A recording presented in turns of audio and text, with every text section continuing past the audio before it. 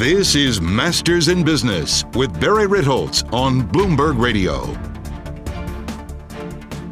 This week on the podcast, I have a special guest. My friend Paul Vigna has been a reporter with the Wall Street Journal for 120 years. He is the author of multiple books on blockchain, cryptocurrency, Bitcoin. This is an area that is quite fascinating and a little bit wonky. And if you are at all interested in a crash course, I heartily recommend both of his books, or you could spend the next 90 minutes listening to us chat about all sorts of things involving Bitcoin. And to be honest, it's really me asking Paul questions and him taking me to school about some of the details, history, minutia about Bitcoin. I am really intrigued at how he breaks the entire blockchain/Bitcoin discussion into three distinct groups. The first is the underlying software, the technology of the distributed ledger, aka blockchain. That's one. The second is really the fascinating group of cyberpunks and libertarians and just generally kind of wacky dudes, and it's mostly dudes who become enamored of Bitcoin in the early days and help take it viral from this open source software program to really a full-blown phenomena, and now arguably a bubble in the actual coins itself. And that's the third part. The Bitcoins, the transactions, the mania surrounding the trading, that's a different issue than either the people behind it or the technology underlying it. I found the conversation fascinating. I think you will also. With no further ado, my conversation with Paul Vigna. This is Masters in Business with Barry Ritholtz on Bloomberg Radio.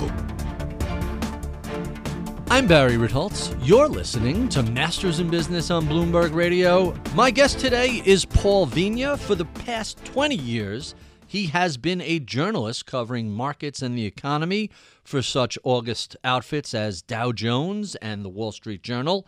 He is the co-author with Michael Casey of two fascinating books on blockchain and Bitcoin.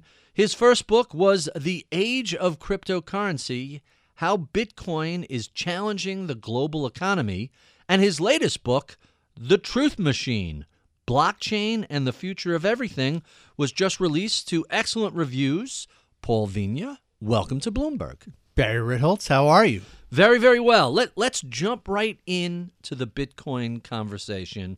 You know more about this than just about anybody I know. That's a totally untrue statement. But well, you don't know. I know some about it. Well, you don't know the people I know, and apparently everybody else knows That's less true. than you. So Wow. it's a flawed data set. It's all which circles you run in. That's right. But let me ask you this question.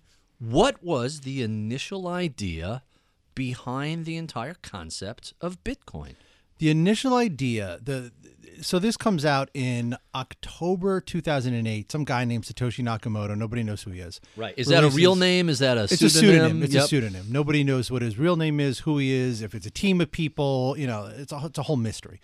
So this white paper comes out, Satoshi Nakamoto, Bitcoin, I forget the exact title, but basically the point is what he is creating is a digital version of cash. So in other words, if you're a shopkeeper and I come in for a cup of coffee or whatever, I hand you a $5 bill. That is the transaction. What Nakamoto was trying to do was replicate that transaction digitally on the internet. Meaning no paper, no credit card, no banks. No paper, no credit card, and also an immediate transaction between just you and I that nobody else sees. In other words, party, no no third government, no banks, no credit card, nobody. Exactly. Just buyer and seller. Right, just buyer and seller, peer-to-peer, electronic money. That was the original idea. Sounds like a good idea. It sounds like a good idea. Sounds like a simple idea, right? And remember, this is 2008. We're This is right in the middle of the financial crisis, Yes. where confidence in banks and governments are at record lows. Right. So, all right, so he comes up, publishes this white paper. How do you get from and where was the white paper published? He just released it online. Just released on it the to internet. originally it was to this I think it was on an email list, sir, one of those distribution lists. Yeah. So how do you get from a white paper to an Right. actual blockchain technology and a coin that starts to appreciate in value almost immediately. So what the white paper was describing was a computer program. And the goal of the computer program was to create this digital money, this peer-to-peer electronic version of cash. So he releases the white paper in October 2008 and puts the program online. So he set up the program. It he wasn't wrote more the than a white program. paper. It was more than a white paper. It was a paper describing what he was doing. He wrote the program too. Puts the program online in January of 2009 as an open source project and anyone is open to participate in building it. So let's describe that. So building the software or building the coins themselves? Well, the software. Okay. So, he releases version 0.0 of Bitcoin. And what he is looking for are collaborators. He's looking for people to come on and help develop the program. In other words, again, a company like Microsoft, like Apple, whatever, they have teams of developers and building. Yeah, right. Thousands. This is a different kind of version of that. You're talking about developing a software program, but you're looking for collaborators like to do Linux and those sort of Linux things. is a great example of it, of an open source program.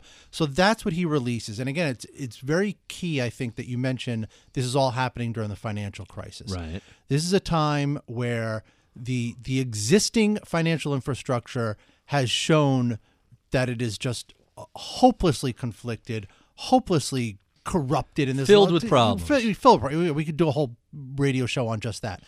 Could write a book on it. Yeah, some of us have, right? Bailout Nation. People are interested in alternatives. The warts of the existing system have been shown. People are looking for an alternative. He comes up with an alternative, and people take to it. And it kind of goes viral. It takes a little while, but inside this community of they call them cypherpunks, right. Anarchists, libertarians, coders, tinkerers, this small claque. This thing does go viral, and it starts getting this community very quickly around.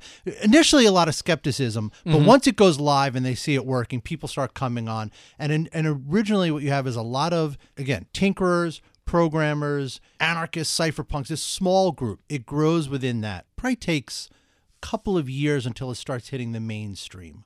So let's talk about that period before it ramps into the mainstream. You download the software. You want to create coins, so you have to solve a complicated mathematical problem, and there's only a finite number of potential coins, 21 million coins, so is that right? What Bitcoin has, it's really actually, and to the degree that I understand coding and programming at all, it's a very elegant program. The idea is to create a program that can support a currency, a digital currency, that does not need a centralized party controlling it. In other words, you don't have a computer company running the software and responsible for it. You don't have a government or a bank running the software, responsible for the software and the currency. You have to come up with a way to create a system that can be self-sustaining by this sort of decentralized group of people. So within that, there are a bunch of ways there are a bunch of levers that he pulls to make that happen.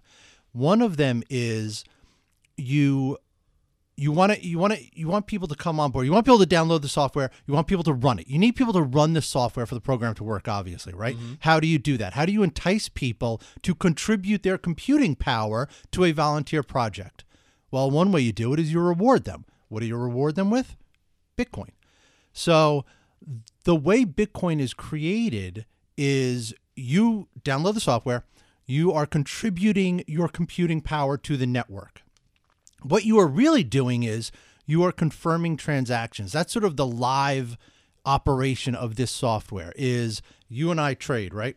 So my mobile app on my phone, I use to send you 5 Bitcoin.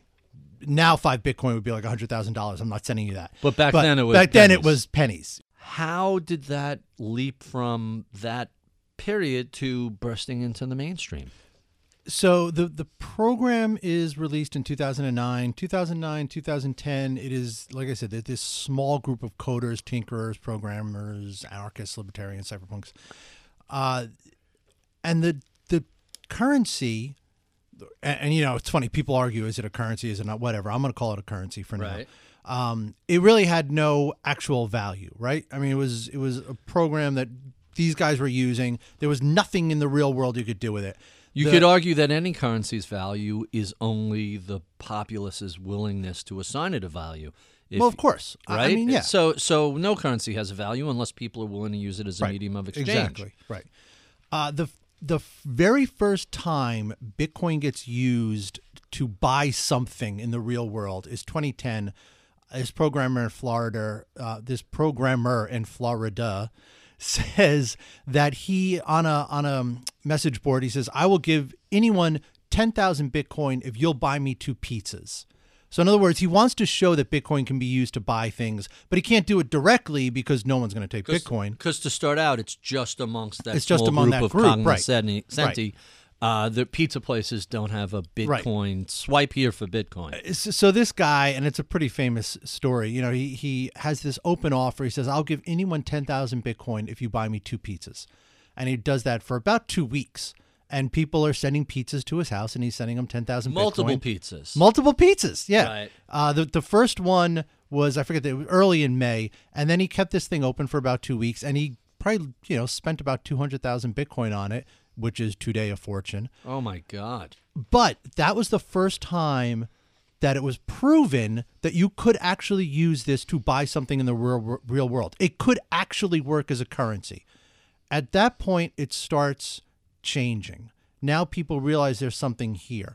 And of course, at the very beginning, it's really only being used basically on the dark web, right? I mean, people who want to buy and sell things illegally, illicitly. So here was the early criticism that I recall hearing about. This is used for drugs. This is used for human trafficking. This is used to buy hitmen. This is used for all sorts of nefarious things. And therefore, it'll never be a credible product. I mean, the answer to that is there are 2 answers to that. The first answer is yes, it is being used for that, but that is not the main. It really isn't the main use of it. It's still there. And look, we're in the media. We love sensational stories, and we tell those stories. But it really is a very small percentage of overall Bitcoin traffic. And the other pushback is dollars are used for the same exact thing. So is the dollar. So is the euro. I mean, every currency is used. So doesn't that's make not it really corrupt. a criticism of Bitcoin. That's a criticism of currency. Of humans, for that matter. Yeah, right. So 2010, 2011, 2012, people start realizing this can be used to buy and sell things. And what is the price of Bitcoin back then? Oh, I think it's in the single dollars. Okay. It's in the single dollar. I mean, if we pulled up the chart, we could find out. I'm going to do that as we speak. It is in single dollars. Around the same time, and we don't have to go into the whole history, but anyhow, in 2012, it starts getting out of this small sort of cypherpunk programmer community, and it starts permeating a little bit into the mainstream, really into sort of more the tech press, the tech mainstream. From there, probably around 2013, it starts hitting the mainstream, because I remember first reading about it in early 2013. July 2012, it finally gets over $10. Right, exactly. Wow. $10. Mm-hmm. Right. So in 2013, it kind of has its first wave of mainstream awareness. Right, almost runs by November of that year. It's just under $1,000. Right, it goes which in crazy. And of itself is a great run from $10. Now, also remember too, and your audience will appreciate this, and you will too. The thing you have to keep in mind when you're talking about Bitcoin and the price of it, you have to keep in mind that this is still a relatively small market, a relatively illiquid market, and it is a relatively one-way market. Meaning you could buy it, but it's very hard to actually convert that into cash. Yeah, it's difficult to convert it into cash. It's difficult to sell it.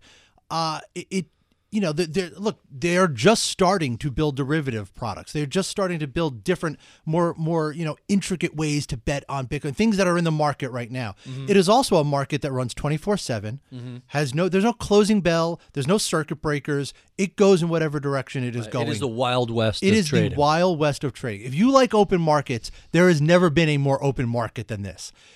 So you have to keep that in mind when you're talking about the price. The price can go in crazy directions because of those reasons. Mm-hmm. But in 2013, it goes from 10 to 180, back down to whatever. Then in the second half of the year, it goes up to almost 1,000. You have an exchange called Mt. Gox, which was handling about 70 or 80% of all the trading.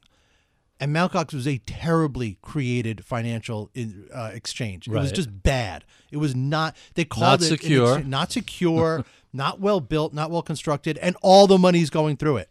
So the liquidity there is almost nothing. So when Mt. Gox shuts down and you can't get your money out easily, what do you do to get your money out? Well, you got to offer higher prices, really higher prices. So that's a big reason why. To buy or to sell, you mean? To sell. So you're offering higher prices to sell, or lower? I would think you're offering lower prices to sell. The only way you can get it out, because withdrawals were limited. Right. So it was thin. There was not a lot of liquidity. So you got to entice people to sell. So you're offering higher prices. So the price goes flying up. Right. 2014, it kind of comes down a little bit. Now you're starting to get more and more in the mainstream. People are seeing it, and what you have though is, again, it's still completely a volunteer community. I mean, this thing is just being built by volunteers, by volunteer coders. You're starting to have some people realize that there's money to be made here, and you're starting to have people try to build businesses on top of Bitcoin. And that was sort of the 2014, 2013. And that was sort of the first time you have some infrastructure being put around this computer program that I was talking about before. And importantly, too, I think there are a couple of things that you have to keep in mind when you're talking about Bitcoin, and I think this is why people kind of get so screwed up about it. There are really three main things. And again, this is one of the reasons why I love this so much as a writer. There are so many angles. There are so many stories. You have to keep in mind a couple of things. One, this is a computer program. That is really what this is. If Microsoft in 2009 had said, hey, you know what? We've come out with a new feature on Excel that will allow people to run a shared database. That will be all your transactions that you put onto this database will be recorded. An exact copy will be distributed to everybody in real time, and it will be cryptographically secure. It will be impossible to counterfeit, to create false entries. It is an open source, a transparent database that an entire community can run and can feel confident that it's real. And well, you would have said, okay, that's nice. And Microsoft probably would have done well. And you would have said, oh, Satya has come up with a new product. He's really doing a good job over at Microsoft. And that would have been the end of it. Right. It would have been a nice program. Right. However, what you have with Bitcoin is you have the program, you have the time that it was released, like you said, people looking for an alternative way to do things. So you have this sort of viral community grow up around it. Personally, I think Bitcoin is one of the three big social movements that erupted out of 2008. You had the Tea Party, you had Occupy, and you have Bitcoin. Bitcoin is a social movement, and that is why people are so passionate about it. This is not just a computer program. This is not just digits, ones and zeros. This is a new way to build finance, to build a financial infrastructure. That's fascinating. Let's talk a bit about your career as a journalist covering markets and the economy and how that morphed into your coverage on Bitcoin.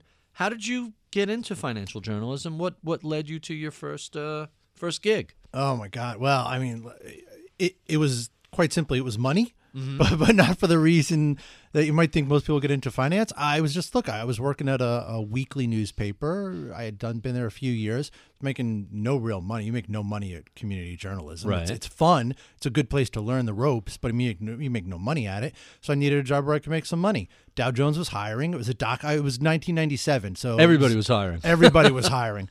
Dow Jones was hiring editors. So I took the editing test. I passed the editing test. I knew nothing about finance. I did not go to school for finance. Really? I didn't study it at all.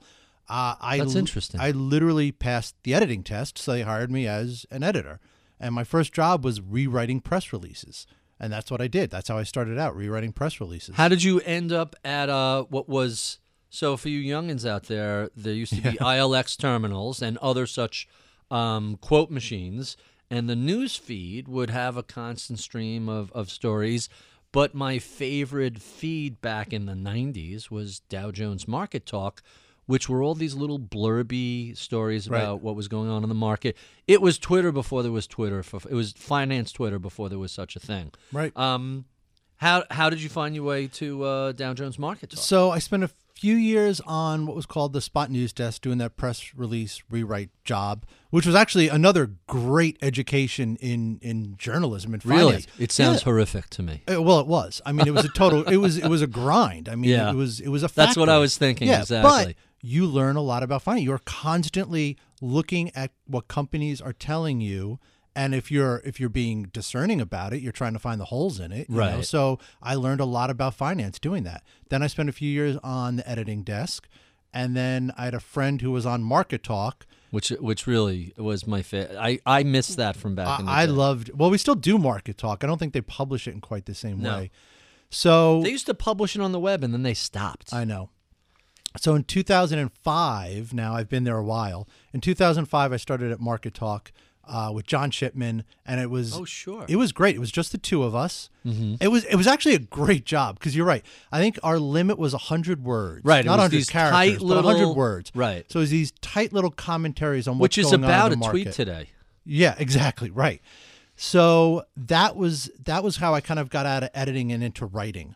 And I did that for probably 7 years. Mm-hmm. Again, another great education. Write fast, write analytically, and write short. Mm-hmm. That was it. That was our only kind of remit. And I did that for a long time, loved it. John and I had a great time doing it. We were kind of left out on our own in the newsroom. Nobody really bothered you. No one bothered us. You could see that by it had a voice. It had a voice. Which you very often don't get. Right. And the voice was my voice and John's voice. And from that, I moved over to one of the blogs. And then in 2013, I heard about Bitcoin. And my first reaction to Bitcoin was, this is an online scam. This is an internet joke. We are not writing about this. We're not writing about this. Because I was going to ask you, so how much Bitcoin did you buy at $10? What I was going to ask you. The answer is zero. Right. So my first reaction was probably what everyone's reaction is that this is some kind of scam. And I thought, we're not writing about this. No way. But like I said earlier, it was starting to permeate into the mainstream. You're starting to hear more and more about it. And the more and more I heard about it, the more I read about it. And then I started to become interested. And at the time, now this is 2013. This is the spring of 2013. At the time, the Wall Street Journal had nobody writing about Bitcoin. Mm-hmm. And I was most entities had nobody writing about Bitcoin. I was writing for our Money Beat blog. Mm-hmm. And so I had pretty wide latitude in what I wanted to write about. My coverage was the markets. It was the markets and the economy. So I could write about anything within that. So which is pretty much everything. Which is pretty much right, exactly. Which was great. So because I had that latitude to write about whatever I wanted to write about, and I was starting to get interested in Bitcoin, I started writing some Bitcoin posts. And I did that for a few months. And in the summer of 2013, I went to a conference here in the city. It was called Inside Bitcoins. It was a one-day conference at the New Yorker. And it was the first time that I had ever been around Bitcoin people. And again, it was a small conference. They had one room, one conference room, a couple hundred people. There was a lobby outside, maybe 12 or 15 tables set up at little businesses. But it was, again, the first time I'd ever been around these people, these Bitcoiners. So two questions. Yeah. One is, what was the response to the blog post you were doing on Bitcoin before that conference? And then second, what was the impact of the conference on you? So you're talking about the reaction among readers or the newsroom? Readers. Oh, both. Readers, not much. You know what's funny is readers, not much, and the newsroom, not much. Huh. There was enough interest among the editors that they said, yeah, go ahead, write that. It's probably worth us putting a little something out. There's something going on there, but nobody knows what it is. Exactly, right. And then how did the conference affect you? The conference affected me in that what I got out of that conference was this incredible energy of this group of people and the ideas that were flying around. And it was very utopian, very pie in the sky. But again, you have to remember, all of this I'm coming to as a writer. I'm not an investor. I'm not an entrepreneur. I'm not looking to make money. I'm looking to write interesting stories. And I realize that there are tremendous stories to be told here. Let's talk a little bit about some of the specifics of blockchain and cryptocurrency. I'm comfortable getting into the weeds here, but before we do, let's start out a little basic. What is a digital distributed ledger? So that is the heart of the Bitcoin program. And it has come to be called by a couple of different names. You call it distributed ledger technology, blockchain technology, just blockchain. But what it essentially is a program that is designed to maintain this online ledger. It's a live ledger that is not operated from any one central server. In other words, JP Morgan has a ledger of every transaction that they But that's undertake, specific to but them. it's on JP Morgan servers, and JP Morgan maintains it, and only JP Morgan can see it. What does it track? What does it keep Well, count but of? before we even get into that, just what this is a program that can run on any number of computers. Every computer that is running the program live has an identical copy of the ledger. Every transaction that goes into that ledger gets updated on every single computer basically at the same time. The transactions are secured cryptographically, so it's virtually impossible to change them. So what you have is a live transaction history that is transparent because it's on any number of computers and anybody can see it, and it is impossible to change. That's what it essentially is. So that means it's a legitimate record of each transaction. Exactly. And it's theoretically unhackable. Right. And Bitcoin's blockchain has never been hacked. You hear a lot of stories about hacking in this world. It's always some company that got hacked. Like Mt. Gox. Like Mt. Gox got hacked, or someone's wallet got broken into. That's possible too. But the ledger itself, the transaction history, has never been attacked. It's been attacked. It has never been hacked. Now, you said, what can you do with that? Well, the question is, and that's why you have this sort of explosion in interest. The answer is anything that can be digitized and recorded and tracked, potentially, these are still early days, potentially could be done with this program. So, in other words, the first application of this technology was Bitcoin. Let's track a peer-to-peer transaction exchange, value exchange. It's a currency. Could you use it for land registries? Could you use it for identification? There are so many things now that people realize that you can use this for potentially.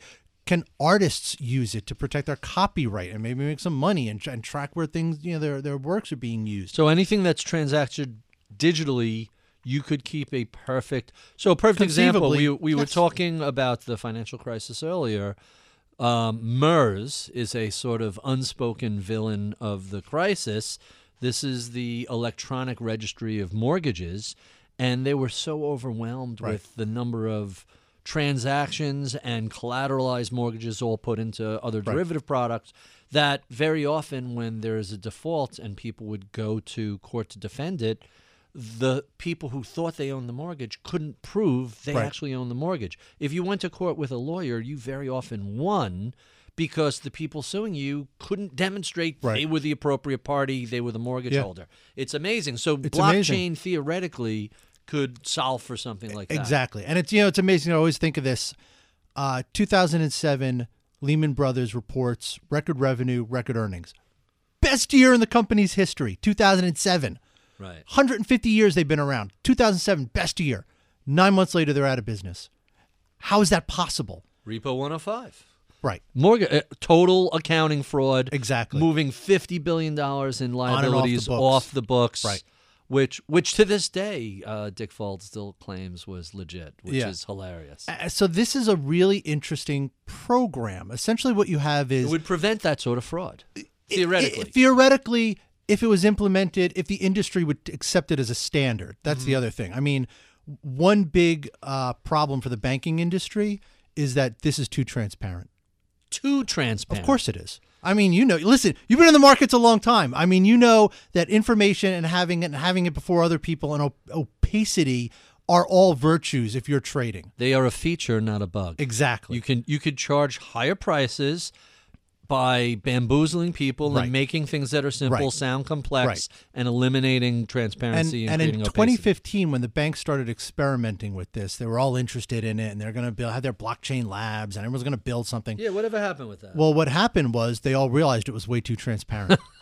And so really, and it really held things up. And now people are trying to build things that are sort of that will operate among a bunch of, say, financial institutions. Right. But they also are trying to put in checks so that nobody's order book is visible to anybody else. So that you can make so they're trying to figure that out. So let's talk about this exact subject. What are some of the legitimate uses for blockchain, and how likely is it that we're going to see implementations at banks, insurers, brokers, of this sort of technology? I think eventually we will. And I think the reason, I think there are two reasons why Bitcoin kind of took off the way it did and why this technology is being so looked at the way it is. One is certainly just sort of the viral nature of it, the panic of 2008, the idea that we could have an alternative way. And that was but the other reason, I think the more important reason, is just that this technology fits our lifestyle today. We are digital, we are online, we are doing things across borders, across time zones, across continents, and this is a program that will allow you to track things across borders, across time zones, across continents, and to do things live and to do things in I hate saying the word real time, but real time. And it's one feature of the internet when it was first built in the 90s, that one feature that it didn't have was an easy way to exchange value, to do currency transactions. So what gets built onto the internet, of course, are all those sort of existing, third-party credit systems, card transactions. Literally right. punching in a credit You're literally card punching number. in a credit card. And because you're doing this over such great distances and it's harder to verify identity, you have an entire industry that grows up around that, right? You have VeriSign, you have all these third-party providers who will take your information, validate it, and allow you to do the credit card transaction. Bitcoin kind of takes that, and blockchain technology takes that and sort of flattens it and makes it all one transaction. Replaces it. It. So the transaction, the verification and validation, and the exchange of value all happen in one. That is it exactly. You don't sound like a skeptic on this, Barry Ritholtz. Well, no, so let's talk about the skepticism. It's not on the blockchain technology, and it's a cliche every time you hear someone say, blockchain is fascinating, but I'm skeptical on Bitcoin. Right. To me, when I see something rise 2,000% in 6 months, my experience both in the markets and as a trader is immediately to scream bubble. Yeah. And I got a little lucky in the timing on writing something, when should you sell your Bitcoin? And the timing on that is as often luck as anything else. But let's look at Bitcoin. Is Bitcoin, separate from the underlying technology, is that in a bubble if it was $10 in 2013, $1,000 in 2015, and now down to $10,000? Well, like I said earlier, to me there are three huge angles to this whole story. There's the software, which is what is really important, and its applications. There's which, by the way, is the thing people talk the least about. Exactly. There is the counterculture movement, the social movement that I whole really think is a big part of the story. And the third party is the speculative mania, the trading of it. And, you say, is this a bubble? I don't even know if it's almost, it's such a pre-thing. Mm-hmm. I don't even know if you can say it's really a bubble. I mean, is this a speculative mania? Without a doubt. I think it is virtually impossible from a fundamental perspective to say what Bitcoin is worth. Mm-hmm. Obviously it's worth what anybody will pay for it. I mean, that's the simple answer. So if someone's willing to pay $11,000, $12,000, $9,000, whatever it is, that's what it's worth. But at that moment, that's the problem with it. Can you fundamentally value a technology that has not really been implemented yet? No. You cannot. I mean, does Bitcoin run? Is it live? Do people use it? Yes, absolutely. Absolutely. Is there a lot that you can do with Bitcoin right now? No, besides trade it. I mean, really. So what you have is a mania, a speculative mania for a product that is virtually impossible to fundamentally value. And like I said earlier, still a small market, still a thin market, still a relatively illiquid market. So you get these crazy volatile swings. So yeah, you're in terms of the price, I think your skepticism is 100% on. I don't buy Bitcoin because the Wall Street Journal would not want me buying and selling something that I'm writing about. I mean, it's obvious. Every journalistic operation has rules about avoiding. You can't go buy a stock and then talk about it or promote it. No, you can't be the Apple beat reporter and be day trading Apple shares. So it's the same thing. So I don't buy Bitcoin for that reason. But even if the Journal didn't have that restriction on me, I personally would not buy it anyhow because it is you're gambling. It's a Right. speculative asset. You're betting that it is going to go somewhere and it's going to be something. So And that's you fine probably- if you want to do that, but you have to understand what you're doing, and what you're doing is just you're gambling. So am I assuming too much in saying that you don't believe this belongs in people's 401k or their retirement portfolios? No, and I'm not giving financial advice. You're just asking me a question.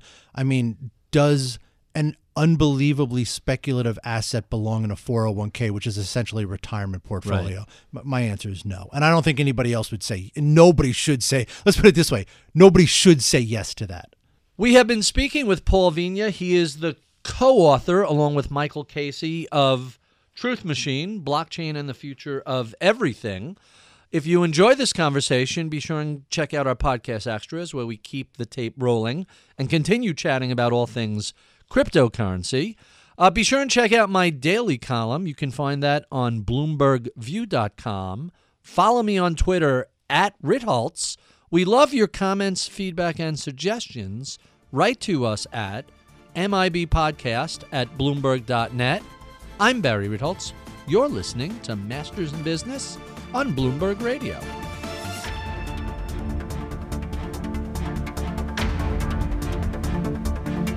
So there are so many questions I did not get to during the broadcast portion. Let's spend some time on those questions before I get to my favorite podcast questions that I ask everybody. Okay.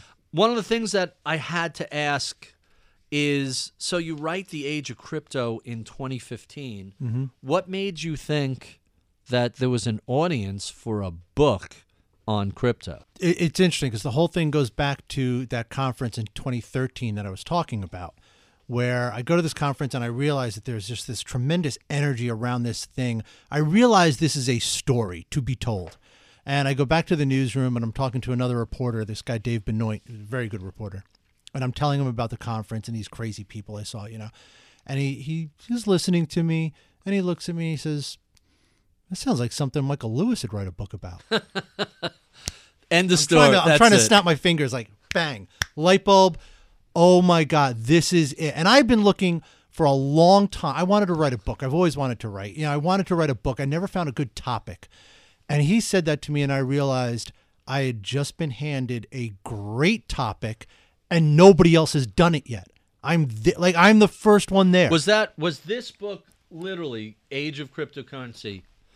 Was that the first book on this topic? By the time that went out, a few other people had also written their books. I don't remember if Nathaniel Popper's book came out right before or right after ours. But around the same time. Around the same time. The New York Times is doing Digital Gold, Popper's book. And it's a good book, too. Digital Gold. Yeah. I shouldn't plug a competitor's book, but whatever. You get a free one from me, Nathaniel.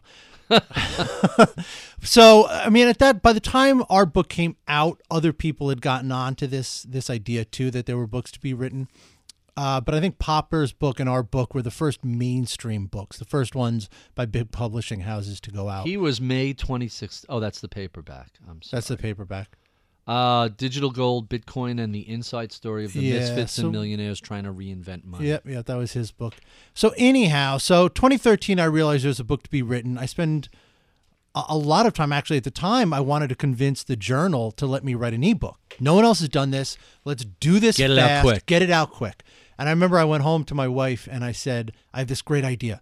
I said, I want to write, I'm going to try to do an ebook about Bitcoin. And she said, she slows down and she says, let me get this straight. She says, you want to write a digital book about a fake currency. I think she said, you want to write an electronic book about a digital currency. Right. And I said, yeah. And she said, so you want to write a fake book about a fake currency? I said, yeah. She said, all right. She's like, just go do it. I don't want to hear another word until you get a check for me. Like, she thought it was crazy. And again, that's because, people who grew up on our generation were used to tangible things, right? So anyhow, I come up with this idea. I try to sell it to the Journal. They eventually don't want to do it. And then by that time, Mike Casey, my co-author, had also started getting interested in Bitcoin. So we put our heads together. Mike had written some books. He had an agent. We go to the agent. She loves the idea. And we find a publisher and we sell it. January 2015, it comes out. And So you beat Popper by like 5 months. right, so we beat Popper. Yeah. So I guess we were the first mainstream book to So come here's out. the question I have with you. My experience with writing a book was that it was like a PhD. You know, it was your graduate thesis. Yeah. It was exhausting, and immediately after you start getting some sales, and they're like, "How about a follow up?" It's like, go away for a decade. You guys turn around and write another book 3 years later. And I wrote another book in between. That's a lot of book writing for someone who's also Well, writing a regular yes. column in a mainstream I paper. mean, you have to realize, like, I'm a news junkie. Yeah. I'm a news junkie. I want to write. That's all I want to do. Mm-hmm. So for me, it was not, I mean, look, it helps tremendously having a co-author. Because what Mike and I would do is... Oh, so you wrote 2 half books, in other words. Yeah. How did you guys split Well, up what we would do is we'd plot out the book, we'd plot out the chapters, we'd kind of figure out what each chapter is going to be about, and then we just split them up. Right. Who's written about this more? Okay, you've done this more, so you do that chapter. I've done this more, I'll take this chapter. Do you each then go back? And then we would write our chapters, then we would send them to each other, edit what we were doing, rewrite what we were doing, send it back to the guy, have him look at it again. Then we'd we sent the book in chapters to our editors, which is a little bit unusual. A lot of times you'll just write the whole manuscript and send it to your editor. Right. We were doing this in chapters. So you end up with this crazy dynamic where I'm writing my own chapter, I'm editing something Mike sent me, I'm getting back something that Tim Bartlett, our editor at St. Martin's, sent. So you're doing it's a little hectic and crazy. But like I said, if you're a junkie for this kind of stuff, it wasn't that bad. I mean, it really just wasn't. I don't know.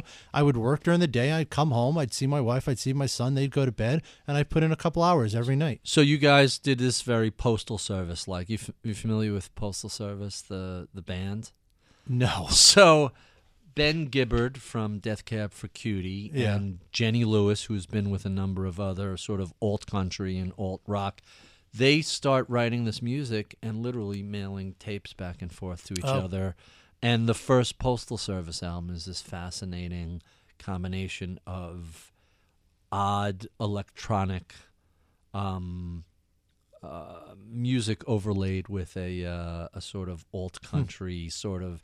Yeah, you have to listen to it. It's actually quite charming, and once you get past how initially confusing it seems, but they basically did an album thing. the way you guys Right. did the book. And today you can do all that digitally. And I think the thing, too, is a lot of people will say to me, too, like you just said, like, oh, my God, I can't believe you wrote a book. And you wrote another Two book. books. 2 books. 3 books. I've written 3 books since 2015, yeah. I wrote a book about The Walking Dead, too, because that's my other sideline. Right.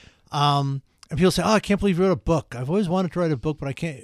What I figured out early on is that it is an extremely mechanical process. Uh-huh. There has to be a lot of thought that goes into it, Sure. and analytics, and but that's one element of it. The writing element is extremely mechanical, and all you do is you say, okay, today is today. My deadline is this deadline. I have X number of days to write Right. X number of words. Do the division, do the math, figure out how many words you need to do per day, and you do that every day. No matter how long it takes, how short it takes. If you have a great day and I write 2,000 words, then great. You can ratchet back a little bit the next day. If you have a terrible day and you only write 100 words, you have to amp it up the next day. You have to average that many words every single day until your deadline, and you can do it. It's work. It's hard work. It's work, but you can do it. When And you have to set it out. I think you have to set it out that way, because if you set it out as, here's my deadline and I need a book, and you have no structure to what you're doing in between, that's how you can kind of get lost in the weeds. When people say they want to write a book, what they really mean is they're subconsciously paraphrasing Dorothy Parker.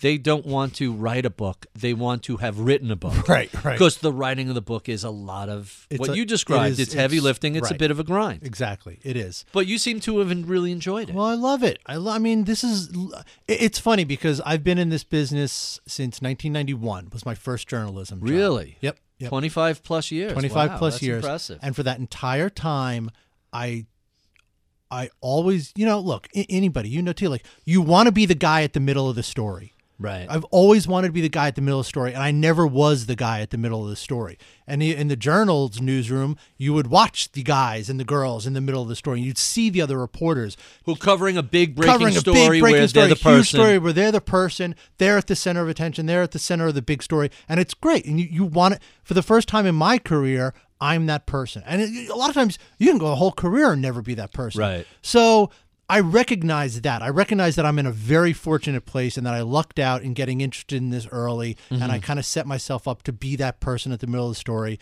And now I'm there and I just want to take advantage of it. So I love it. Again, I'm a news junkie. This is what I live for. This is all I want to do. So yeah, right. I'm going to write So you constantly. have 2 books on blockchain and cryptocurrency. Yeah. Is there another blockchain book, crypto book, Bitcoin book in you, or have you pretty much said everything you need to say about the topic?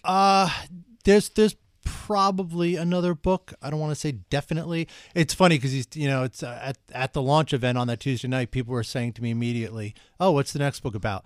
And we got I got the check for this book from my publisher, and my wife was very happy with the check. Not that it was all the money in the world, but it's nice, By the way, if you want to earn a living writing books, if your name isn't Stephen King or Michael Lewis, you're going to be, or J.K. Rowling, you're going to be disappointed. You're not going to do it as a full-time thing, right?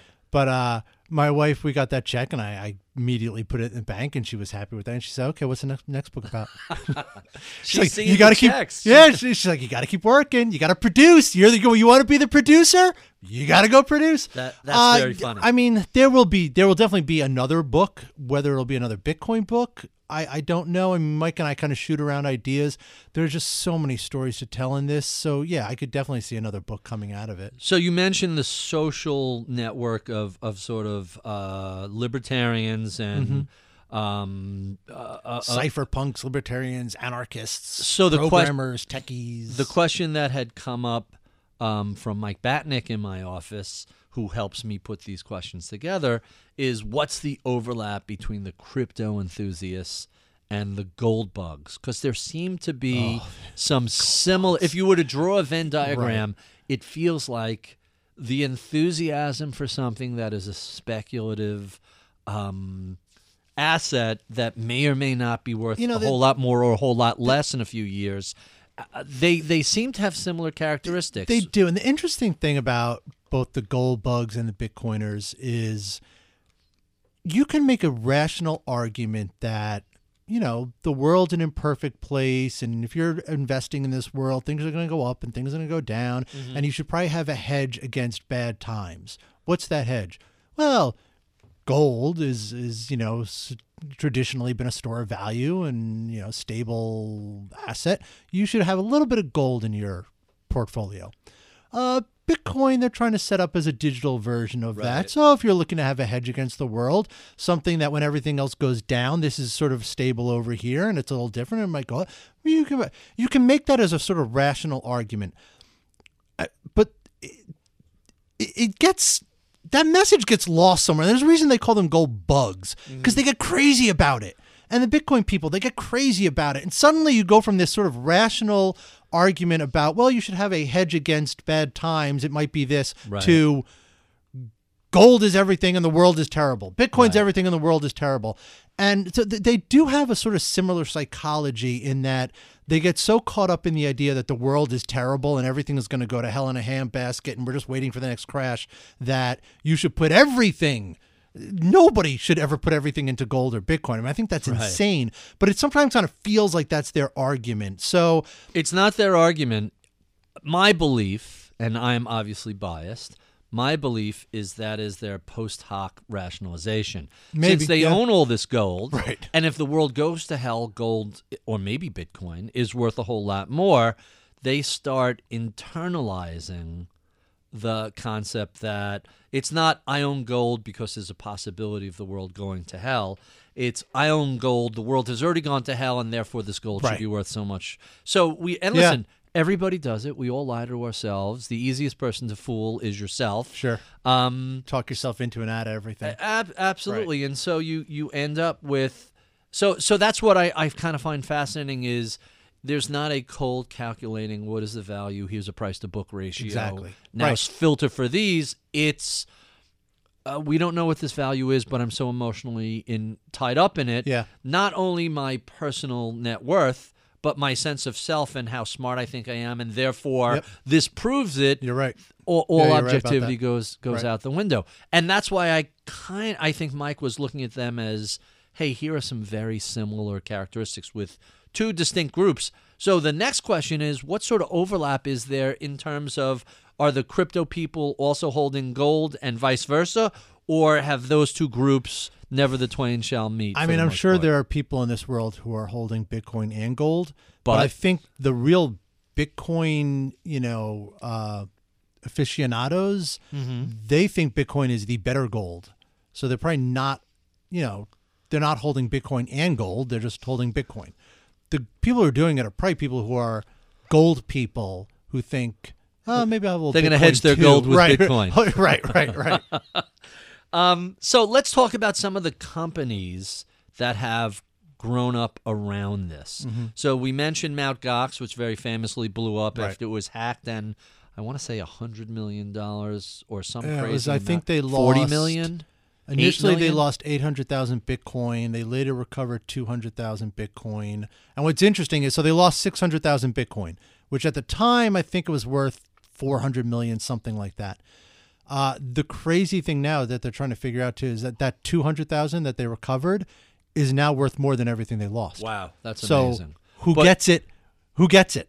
They have to distribute it equally. Do the creditors get it? I don't know. Does the company hold it? Do you sell it at what it was worth in 2014? Do you sell it at what it's worth now? This has become a whole different issue with Mt. Gox. But Mt. Gox was basically a one-man company. It was a guy who had bought a website from another guy and just set it up. And because there were no real exchanges, it just got all that traffic. It was never really a very well thought-out company. What is Coinbase? Coinbase is another company that started in 2012, and initially I think they were just trying to build Bitcoin wallets. So in other words, and a wallet is a place to safely, it's a digital account. Securely it's where hold you, your it's, Bitcoin. It's where you hold your Bitcoin. Although apparently lots of these have gotten hacked over the years. Well, Not Coinbase the interesting necessarily. thing about Bitcoin is that one of the core ideas was that you are your own bank. You are holding your own money. You are responsible for your own money. You are not putting your money at a bank and then the bank gets to do whatever it wants with your money.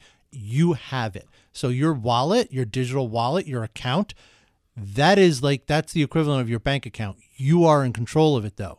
So you have to secure it. You have to make sure that the security measures are there. You have to hold the private key, the account number to it. Never lose it. If you lose it, it is gone. You are the only person forever. You're the only person with access to it. If you lose the key, it's gone. There's been some estimates that 20+% of Bitcoin keys have been lost and that money is gone. Yeah. Which again gets to my whole point I was making earlier about liquidity. I mean, if a quarter of all the Bitcoin that exists can never trade, that's huge. But anyhow, Coinbase started out building a wallet. They have grown. They now have an exchange. I think they do some enterprise business. They work with companies trying to implement Bitcoin processes and everything. They have become probably, you could safely say, the premier Bitcoin company. I mean, they've kind of gotten into the mainstream. At one point last year in 2017, their online app was the number one app in the Apple Store. It rose to the top. Estimates are they made $1 billion last year. Wow. They're making a lot of money now, people are realizing, is in operating as a quote-unquote exchange. Now, I don't want to say quote-unquote for Coinbase. They're a regulated company. They registered with the New York Department of Financial Services. But a lot of these exchanges are quote-unquote exchanges. They're just websites where people are trading back and forth. But there's a lot of money to be made in that. So right now, the big money is being made by offering trading services. The Tel Aviv company, let's see if I can pronounce this right, Commuters, I think it is. Yeah, it's interesting. And again, a lot of these companies will come up and you have to realize that these are startups. Mm-hmm. They have ideas, but they have to build it and implement it, survive, find revenue. It's to build a business. Right? Coinbase started in 2012. There were a lot of companies that started in 2012 that didn't make it. Coinbase made it. They built a business. Commuters is an interesting idea. It's sort of a Bitcoin-based version of Uber. So in other words, Uber is this great popular app. You don't have to explain what it is now at this point. But it is a piece of software that's owned by a company. Right. The idea behind Commuters is to have a piece of software that is not owned by a company that operates the same way Uber does. It's about hooking up riders and drivers, but the program operates the way Bitcoin operates. It's on a decentralized network of computers. That's it. That's the idea behind it. It's really interesting. I don't know how far they're getting with it yet. I was actually went online last night trying to find some updates on how they're doing, and I couldn't really find anything, which is never a good sign. No offense, commuters. I hope you make it. Great. Good luck. But again, interesting idea. And there are a lot of interesting ideas out there. At some point, you have to build a business on it. What else is an interesting idea built around blockchain? A lot of the hot ideas, and I think these are going to be difficult to build, quite frankly. A lot of the hot things are people want to build the platform now, right? I mean, the idea is you look at Ethereum, which is essentially an operating system. It's an operating system. It's like Android. It's like iOS on your mobile. But it's a decentralized operating system rather than Apple owning it. For computers or for computers? For coins? For computers. So you would download the software, you get on the network, and then anybody who wants to build an app or a service on top of that platform builds it, and then you have access to it if you're on the Ethereum network. That's what it is. So what you have now, a lot of people have raised money to build their own version of the platform. So now you have this competition. Everybody wants to build the platform, the next Android. Right. Android for mobile. Linux but for decentralized. computers. Right. Open source, decentralized. It's a good idea, but it's going to be hard. You have to build up all the network effects. You have to build up the community. You have to build up users. You have to have people coming on and building services on top of it that work.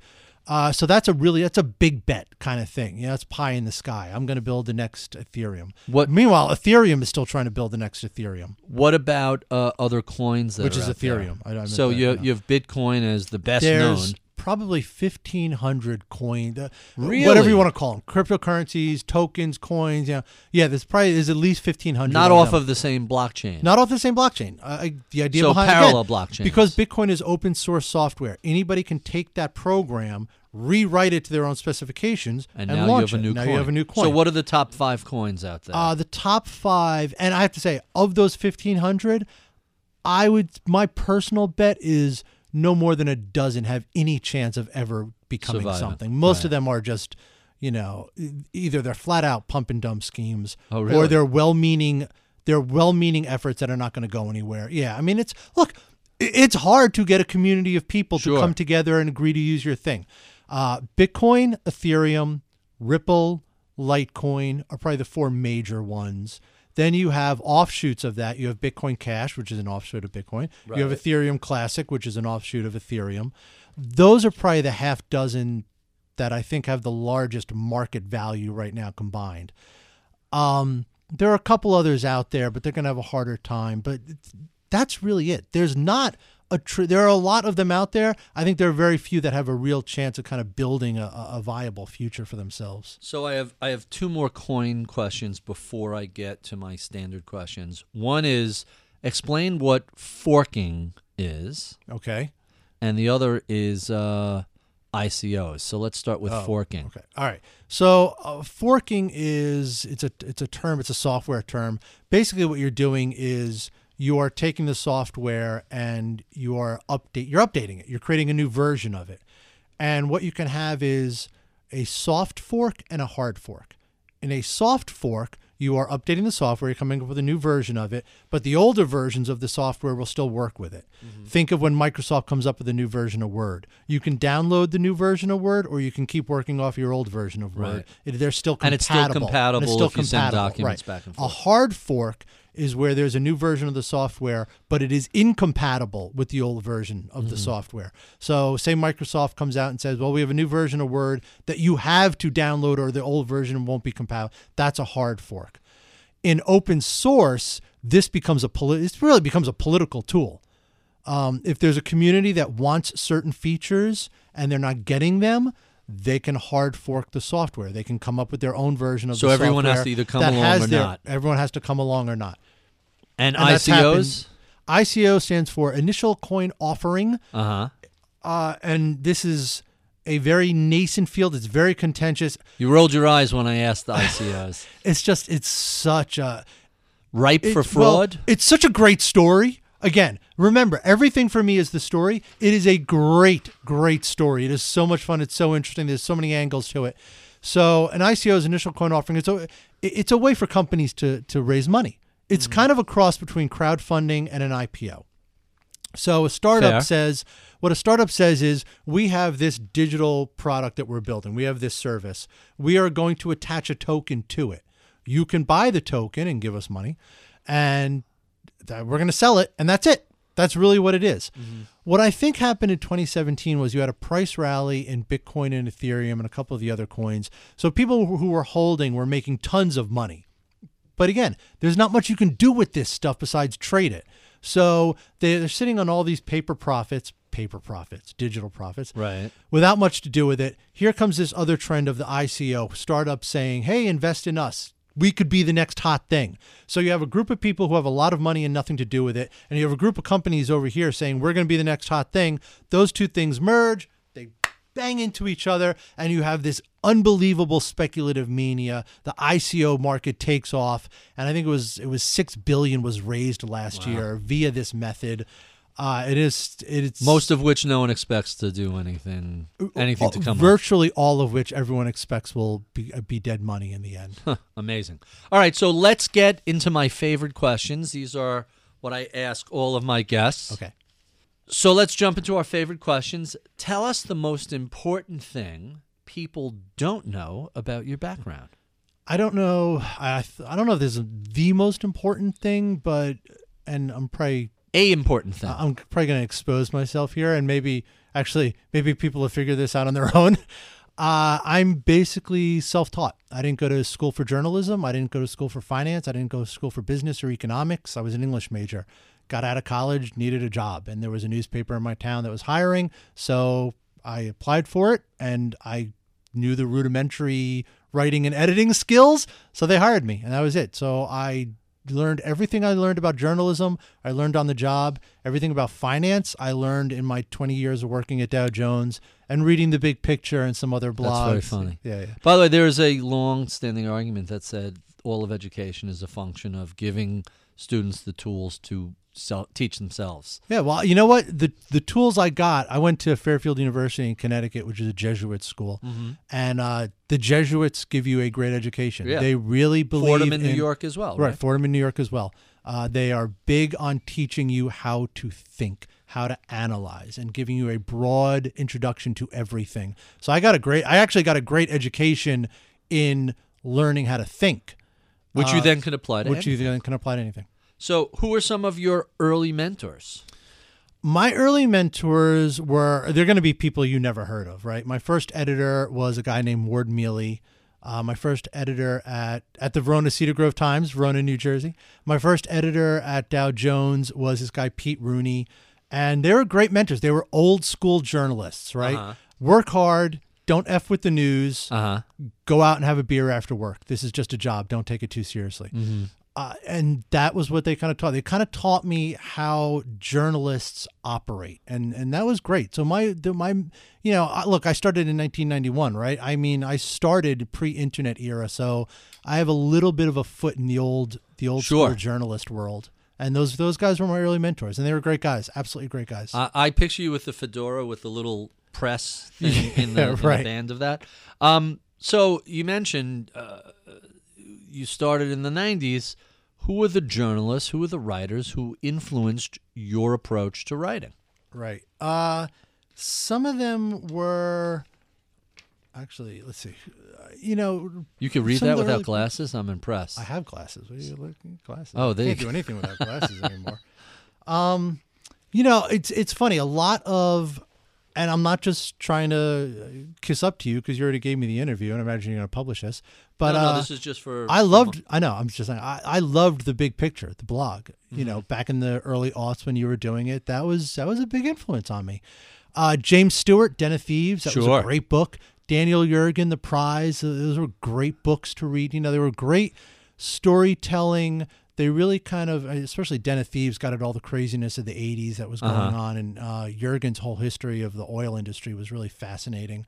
So those are some of my early influences. Tell us about, this is everybody's favorite question. You mentioned Den of Thieves and The Prize. Right. What are some of your favorite books? Right. Now, by the way, finance, non-finance fiction, non-fiction, anything. Most of it's more fiction. My favorite book, absolutely of all time, is Zen and the Art of Motorcycle Maintenance. God, I read that repeatedly in college. Did you? Yeah. Yeah, I did too. I mean, not only did I read it repeatedly in college, There was a point in my life where I was probably reading that whole book once a year. I mean, I know people who loved do it. that. Absolutely. It's such a great book. That is without a doubt my favorite book. Then there's a lot of other stuff. I think Dubliners by James Joyce, his short story collection. Mm-hmm. I think James Joyce is probably the greatest English language writer ever. You are not the first person who No, said I'm sure that I'm to not, me. but I think he is. And like, Ulysses and his novels you can get lost in them. They're difficult, but the short stories are unbelievable. They're great.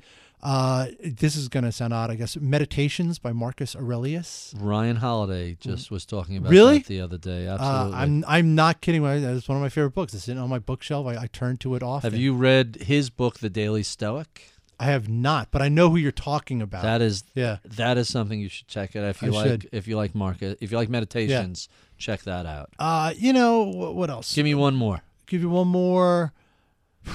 I mean, just you're giving me picking deep one philosophical works. I mean, most of Hemingway, a lot of Kerouac. I think Fitzgerald was a great writer. I think he had a good command of the language, but I don't think he was a great storyteller.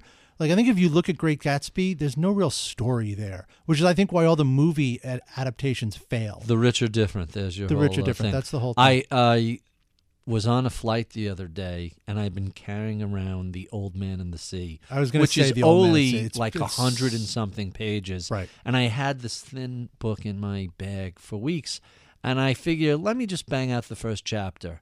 And 6 hours later, we land, and I had finished the book, and I was debating going back and reading it a second time. Hemingway is a master of the language. Master and of the language, people get caught up. A master storyteller. Yes. I think people get caught up in his persona, that sort of tough guy thing, and they kind of miss his ability to write. Mm-hmm. Unbelievable writer. And Old Man and the Sea it's a masterwork. And it's so beautiful. The funny thing is, it's so sensitive and so perceptive. Right. It stands in stark contradiction to that tough guy, hard-drinking, womanizing persona. No, I think Hemingway is a great writer. Yeah, again, not the first person to have said that with me. Give me one other Hemingway book. If someone says, hey, I've read Old Man and the Sea, what else should I read by Hemingway? The first one I read by Hemingway that I really fell in love with when I was 15, a sophomore in high school, was Sun Also Rises. I knew which you were was gonna interesting go there. at the time. But what's funny is at the time I really didn't understand half of what was going on in that book. I was 15 years old. I was just entranced by the writing. That's too young. I was too young. I went back and read it years later and kind of caught everything I was missing. Mm-hmm. But I mean, all his early novels before 1930. I mean, Sun Also Rises, Farewell to Arms. Well, that's a masterpiece. Clearly, what's the one set in the Spanish Civil War? I'm blanking on the name now. Right. I will. Obviously famous. Oh, For Whom the Bell Tolls. Right. For Whom the Bell Tolls. Yeah, I mean, those are all great works. And his early short story collections are great, too. They're very, very good. Yeah. I really like his short stories. So, I'm a big Hemingway fan. So, since you joined finance, what has changed? Since you joined finance journalism. Can we talk about journalism? Right. Yeah, that's Since what. Let me ask that question again. Yeah. Oh, To Have and Have Not is such a spectacular movie, too. Right. Since you joined financial journalism, what has changed in that industry? So I'll tell you what, I'll broaden it a little bit. I'll just talk about journalism. Because since I joined the journalism industry in 1991, what has really changed? The answer you want to give is, well, everything's changed. What has really changed is the business model. Mm-hmm. The business model in journalism, and it's funny, when I got in, we were making the pages by hand. Which is amazing. We were printing out the pages. We had a big piece of oak tag on a light table. We would cut out the stories with an X-Acto knife and glue them to the page. I did that in college. Yeah, that's when I got into journalism. That's what we did. But journalism hasn't really changed. What journalism's goal is has not changed. What has changed is the business model. The business model was blown to smithereens by the internet. The idea that you could create a product, a hard product, a newspaper, sell ads in it, and make a business on that is gone. The Wall Street Journal does a wonderful newspaper. It really does. I love our newspaper. The Times does a great newspaper. That is a business model that has been blown to hell. And in my mind, nobody has actually figured out what the new business model is.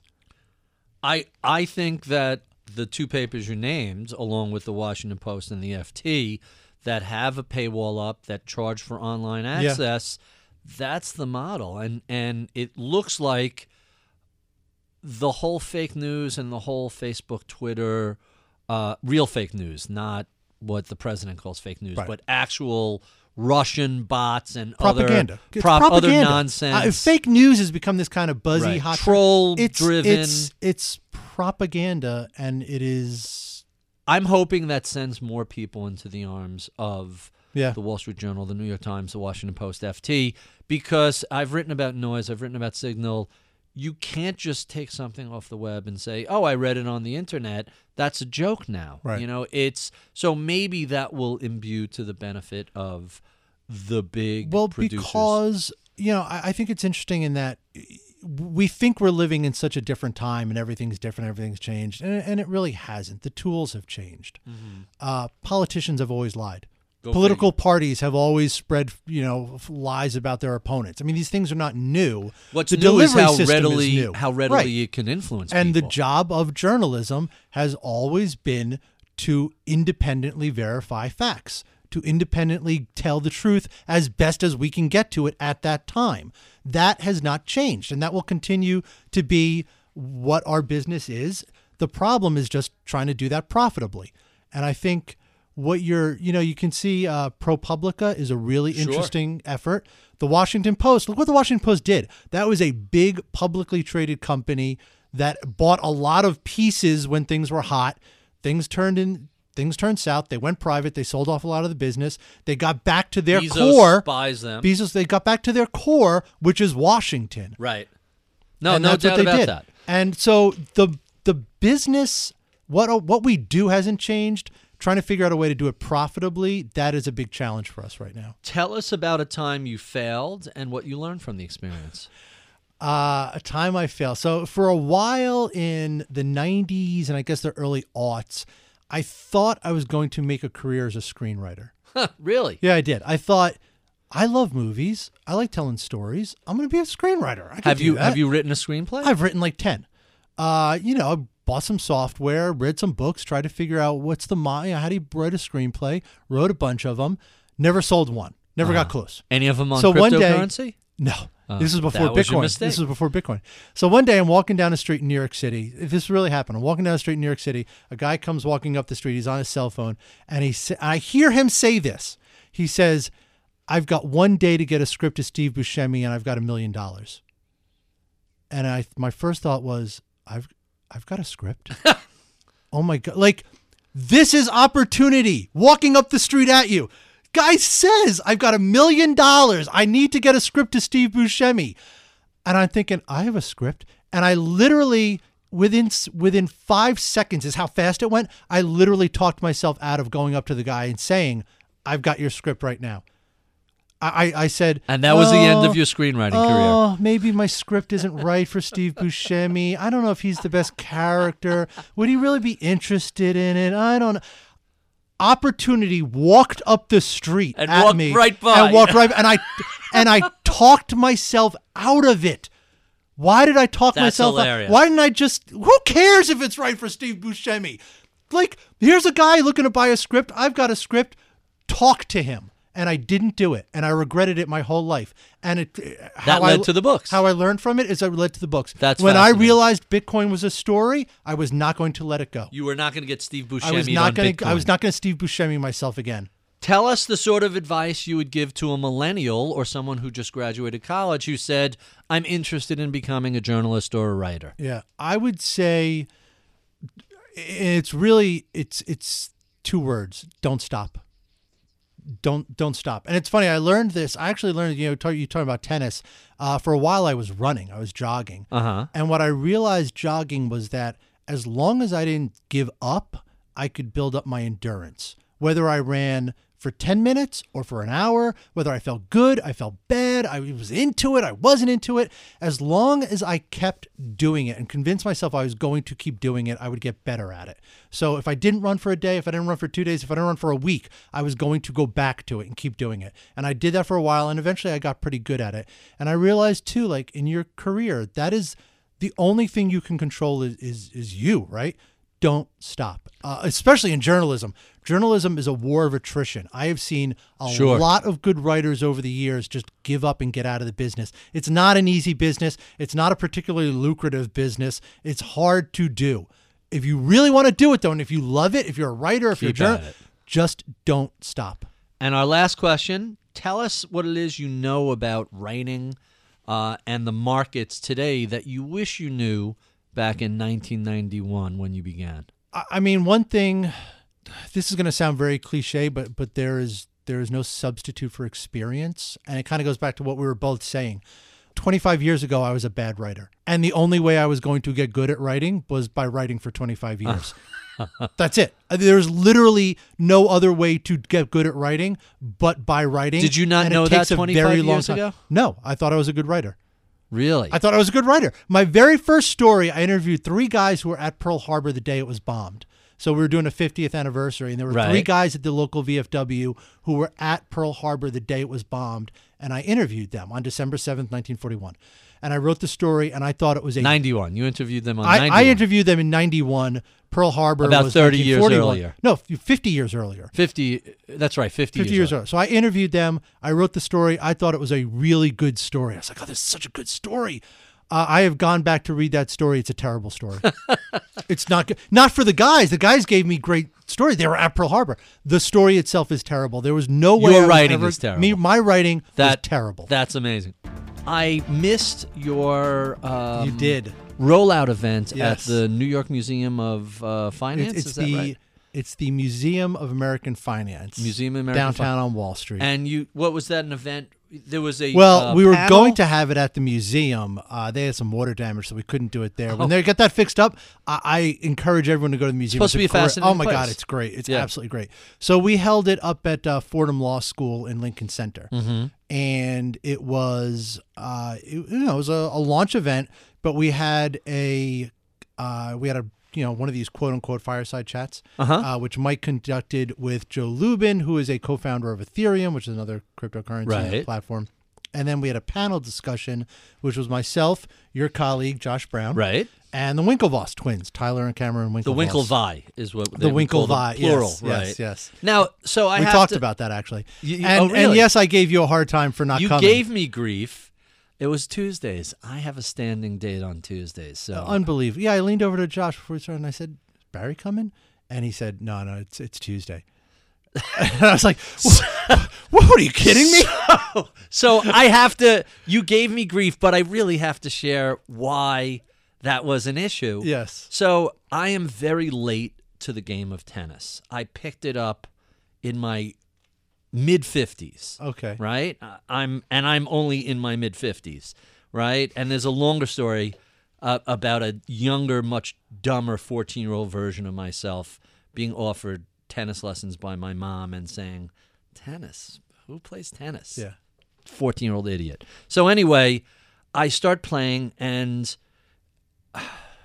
this is really a bizarre digression. But since you tortured me about it, I did torture on you. Twitter, I have to explain this.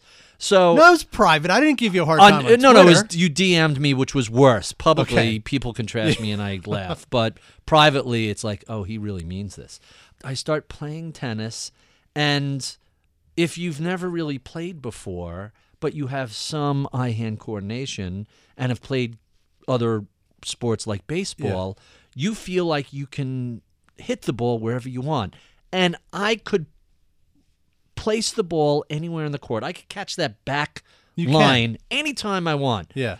When I'm playing with other newbies, then you start progressing and you start playing with people who have some skills. And you're a competitive guy, so you want to be in that group. They're hitting the ball with some power, and suddenly merely swinging back doesn't get it done. And you start to learn you have to have the right mechanics of your swing, the distance to the ball, the footwork. There are all these things. And it's classic metacognition a la Dunning-Kruger, Yeah. where as you get better at something, you develop the ability to self-evaluate, right? You ask most people, are you a decent driver? And, how many people are above average drivers in a room? 80% of the hands go up. Most of them, I assure you, are not. So I am among the group. That I is, have guarantee you that. become skilled enough at tennis to know I suck, Yeah. right? That is a skill set to be able to say, Right. honestly, oh, I really have a lot of work to do. So a friend who I was playing with, who also sucked, disappears for a few weeks, and he comes back, and we were pretty head-to-head, evenly matched, and he starts running me off the court. I'm like, dude, where did this come from?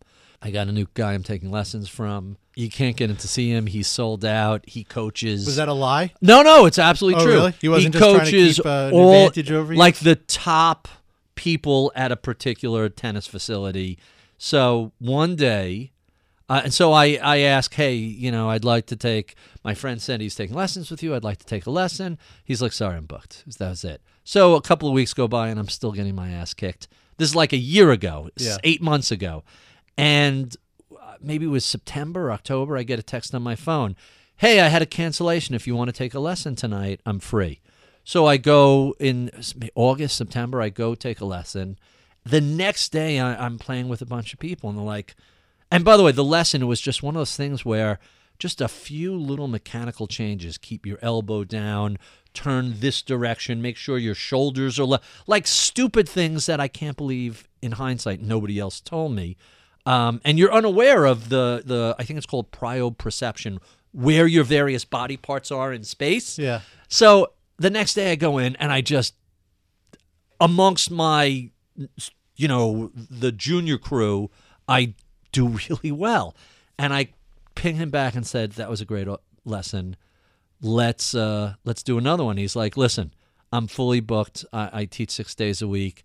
If you want a lesson, if somebody drops out, I'll get, but you're committing to that space every Tuesday Right. at 7:00 for forever, or for a year. So I'm like, I'm willing to do that because my You're game, you made me 20% better in one lesson, and I understand the rules of diminishing returns, but I'm in. Yeah. You get a cancellation, I'm there.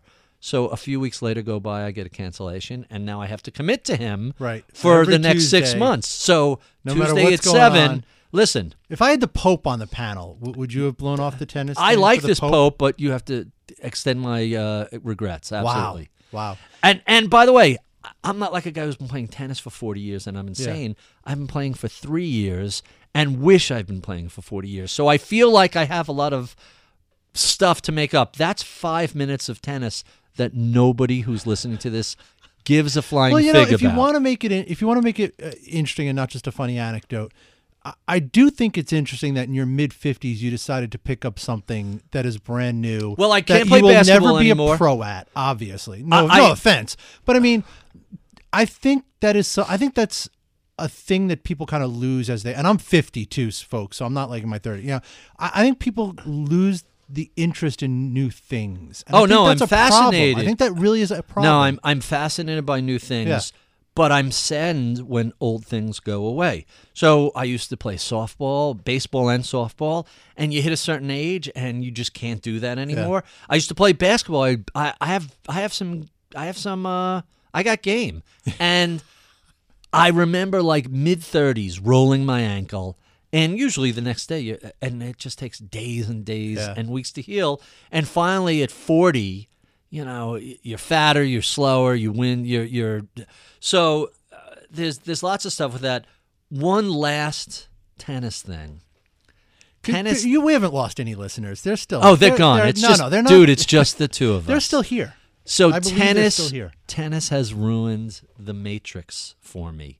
The original The Matrix movie, The Matrix? Sure. Tennis Because has ruined if you remember the movie The Matrix, Yeah. the scene on the roof where he's leaning back Sure. and the bullets are going by, and she has to jump into the Huey and fly the helicopter, and she calls in, hey, Tank, I don't know how to fly a Huey. Hold on, and they download, Right. and now she could, and it turns out that's not true.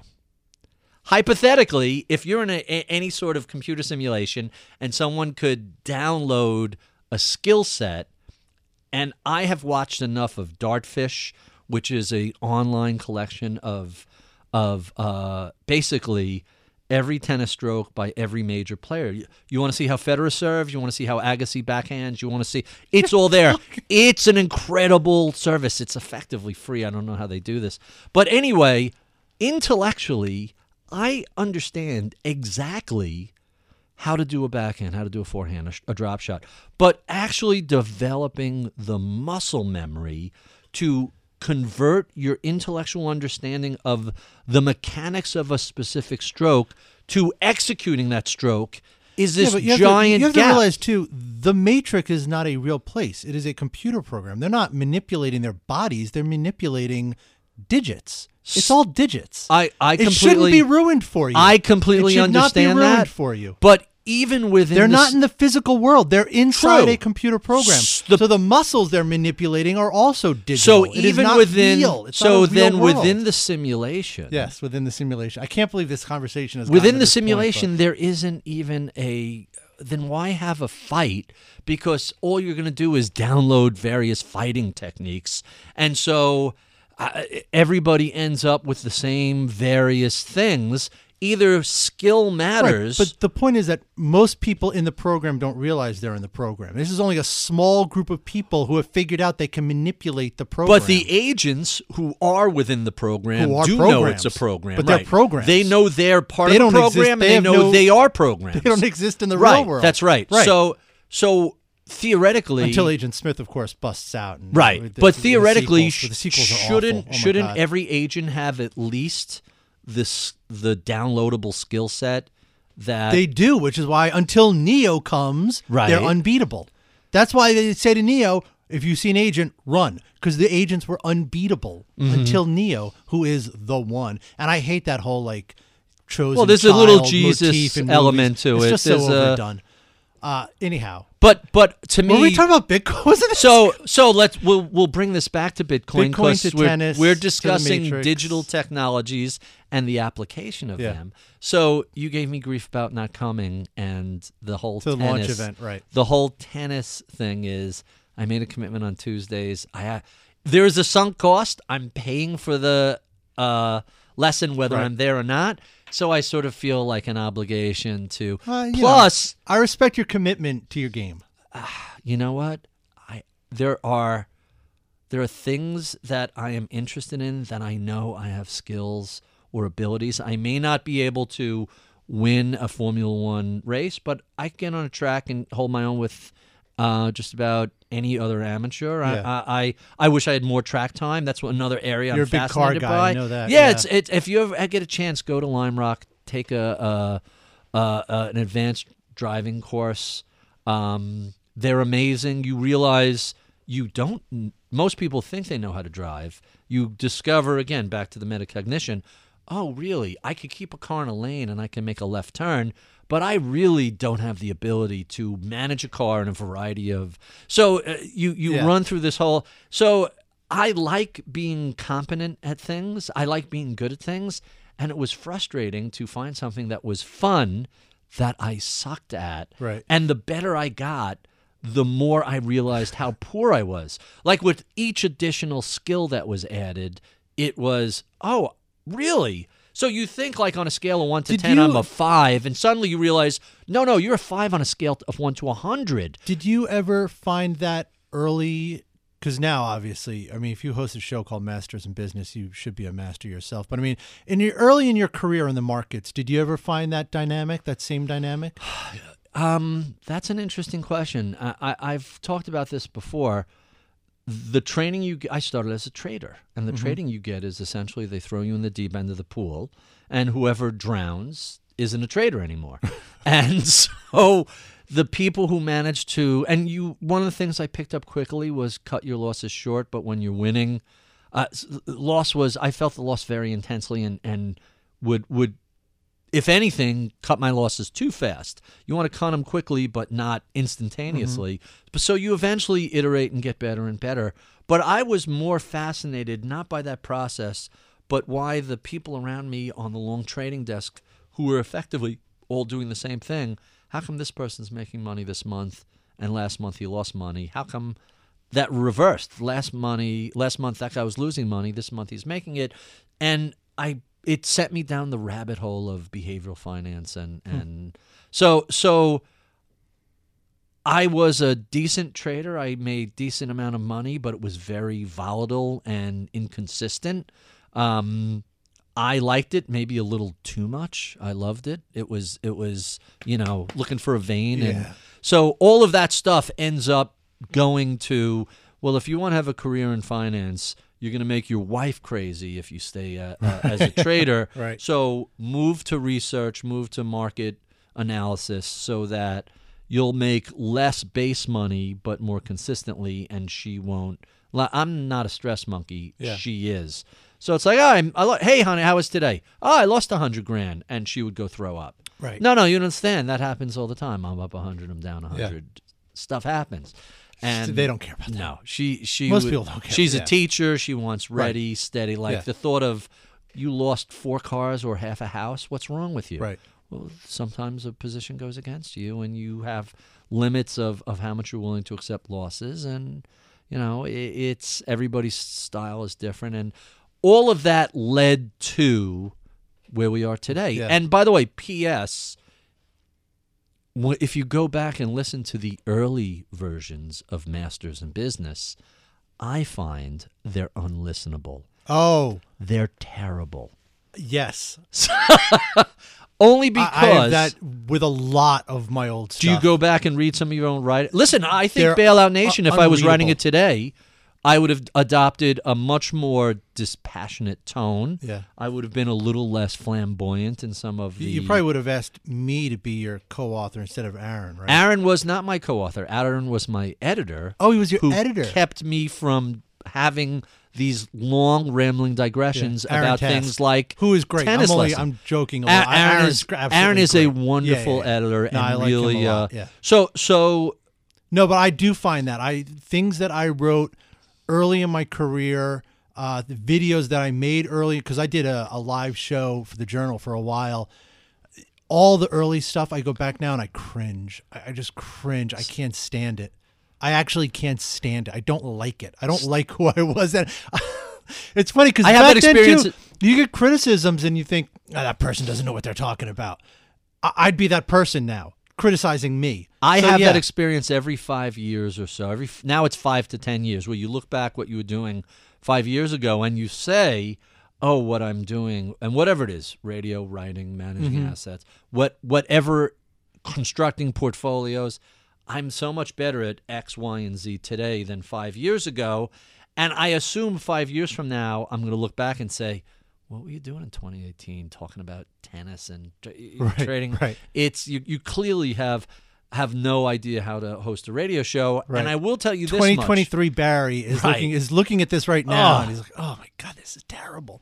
Everyone stop listening. Oh, it's horrific. I hope people are still listening. So Because we'll move this we do to have the end. Right. We'll move this to the end so people who hang out get You the did have some tennis, interesting questions for me. One last Shrewd. thing about metacognition I want to share with you. If you've ever done live radio with somebody who's a pro, when I watch Tom Keene run a constant, with the producer in your ear, counting down 10 seconds to the commercial, 5, 4, 3, 2, 1, live commercials, live billboards, live throws to people on the floor of the exchange.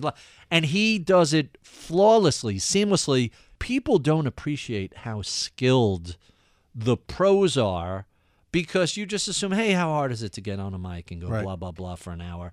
But when you actually watch the balls in the air, the moving targets, the precision in which the timing is done, you realize these guys are amazing. And after 30 years, you certainly should be good, but they're astonishing, astounding. No, Tom's great. And I think you have to realize, too, he has a team around him. Sure. He has a team. He has producers. He has people on the floor. He has people in the control room. He has researchers. I mean, that is a huge team, and all those efforts get funneled through Tom Keene. But he has to be able to maintain that. Right. And he does. He's great. I mean, Keene's a total pro. He's great. But the listener doesn't see it. They just the hear listener Tom's doesn't see it. voice, They hear and Tom's voice. assume- Right. So that's why I keep coming back to Dunning-Kruger. You have to get to a certain point where you can understand exactly what goes in and how much you suck at it. Yeah. So the joke is wait, you host a podcast where you interview people? My wife says I'm a terrible listener or something like that. I wasn't paying attention. Yeah. So that's the joke. So now we're going to go back in time and Let's go back in time. We have been speaking with Paul Vigna. He is the author and co-author with Mike Casey of 2 books, the first being The Age of Cryptocurrency, the second being The Truth Machine, Blockchain and the Future of Everything. If you enjoyed this rambling and digressive conversation, be sure and look up an inch or down an inch on Apple iTunes, and you can see any of the other 200 such conversations we've had about the art of the backstroke and the drop. We love your comments, feedback, and suggestions. Write to us at mibpodcast@bloomberg.net. I would be remiss if I did not thank the crack staff that helps put together these conversations each week. Medina Parwana is our producer/audio engineer. Taylor Riggs is our booker producer. Mike Batnick is our head of research. I'm Barry Ritholtz. You've been listening to Masters in Business on Bloomberg Radio.